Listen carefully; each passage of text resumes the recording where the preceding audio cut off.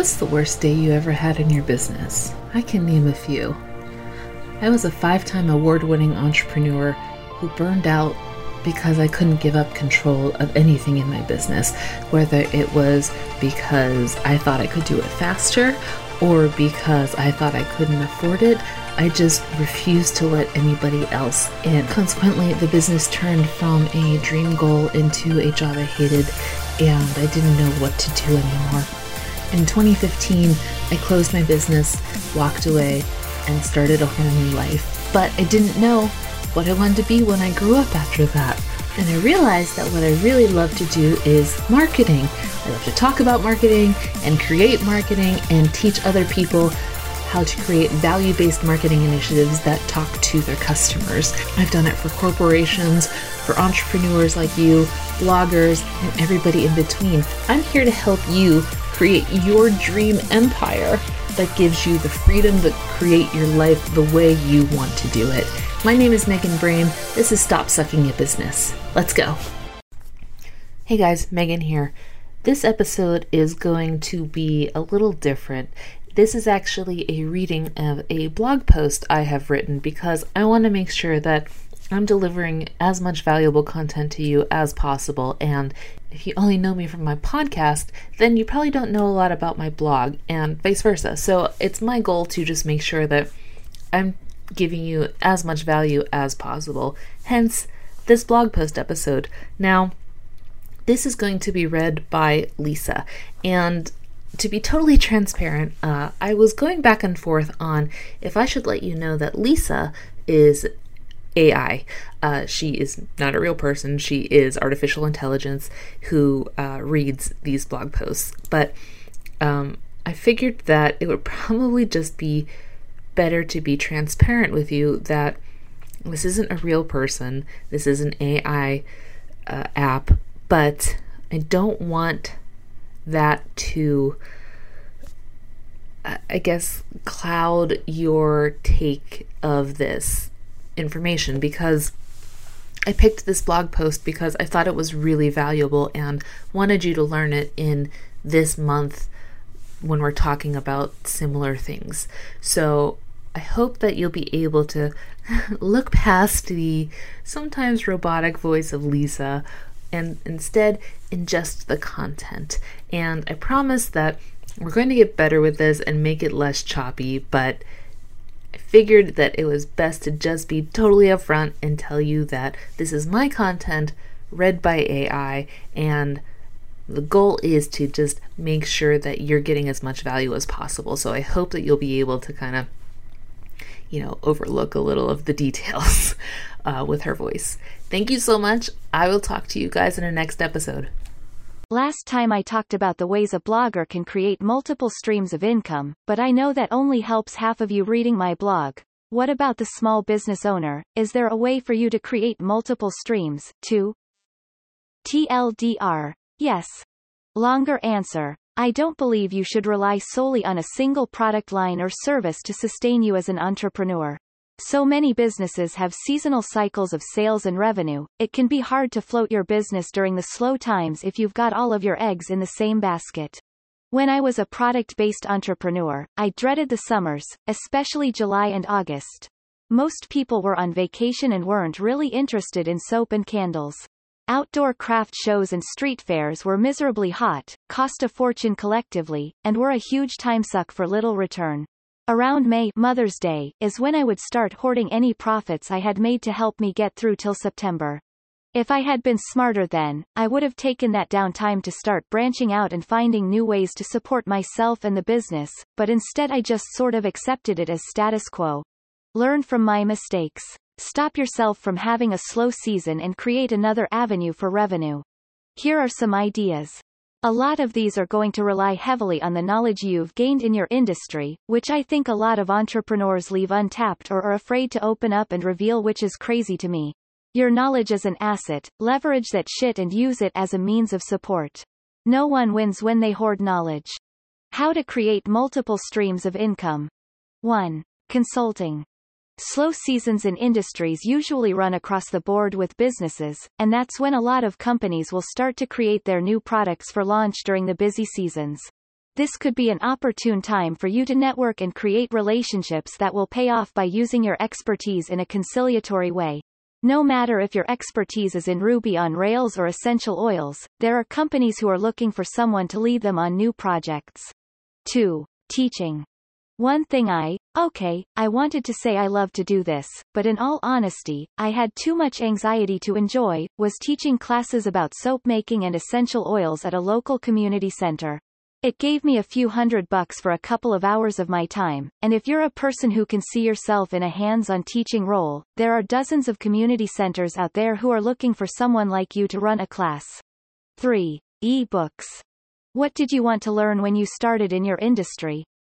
Could you spend a few weeks knocking out a 101 guide for newbies?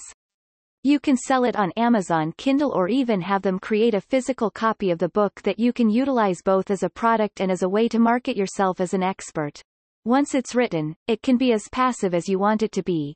You can spend a dedicated amount of time marketing it, or you can let it go and just let the royalties trickle in as you go. 4. Courses. I like courses more than teaching. Weird differentiation, I know, because for the most part, I can control the presentation and can make it more passive than live teaching. Expand your 101 guide into a 6-week boot camp. You can use the course and the book to market each other. Spend a week recording the videos, upload them to something like Teachable, promote it across your social channels, and let it ride. 5. Collaborations. This might not end up as paid, exactly, but can help you branch into a new demographic. Partner up with another company that has a parallel avatar to yours, but isn't in your industry. Are you a graphic designer? Get those vectors on some candles and pillows. Soapmaker. Reach out to an influencer with a dedicated, not huge. There's a difference. Follower base who would love to have a custom scent. Think about who your avatar is and then see if there are other touchpoints that you can access with a collaboration than if you just kept things as they were. 6. Speaking gigs.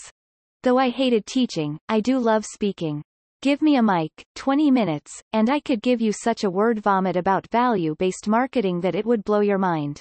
But it doesn't have to be just us digital folks that take up the speaking space. My first ever speaking gig was a panel about, I don't actually remember what it was about.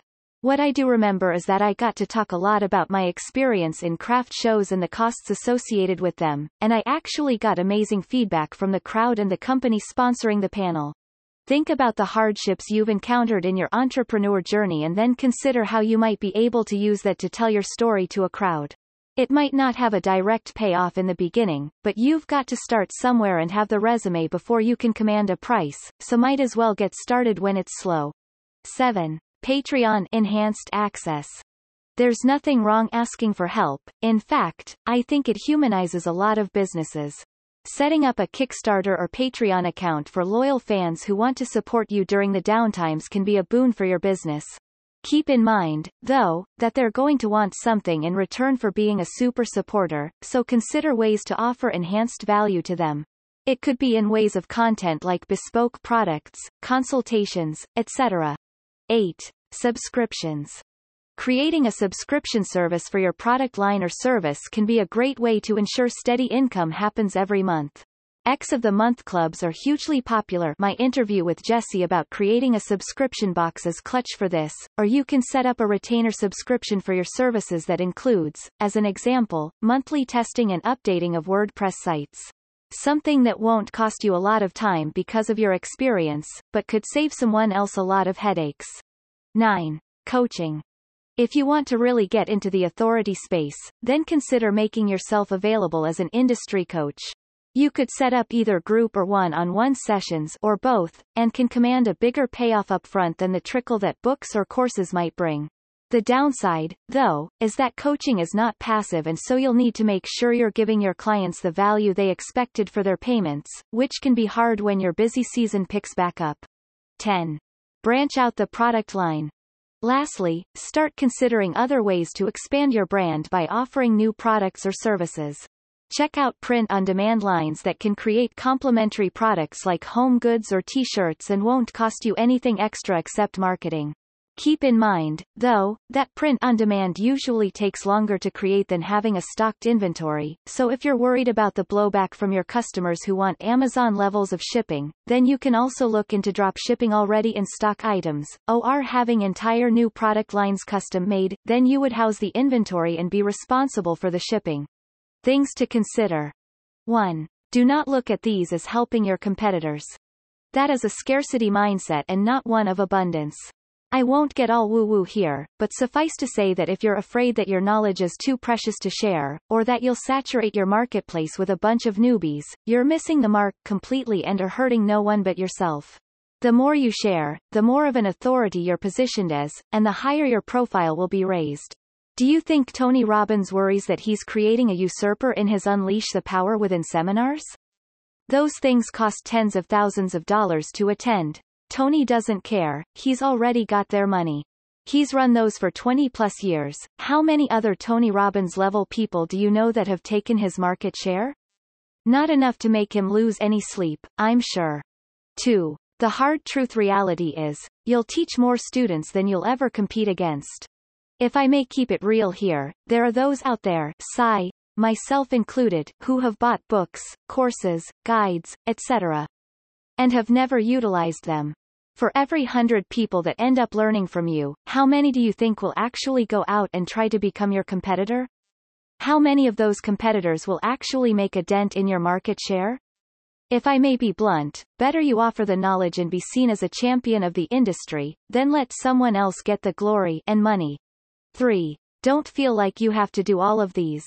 A good rule of thumb is to have 3 to 5 income streams that balance your revenue, so pick 1 or 2 here that intrigued you, give them a go, and see what happens. The good part is that none of these are devastating to an already existing business. You can write an ebook and if it doesn't sell then it's not like it will go bad, if your content is evergreen, of course. Remember that every baby step is still a step forward and trying new opportunities to create another stream of income is rarely a bad idea. Give it a shot, see what happens.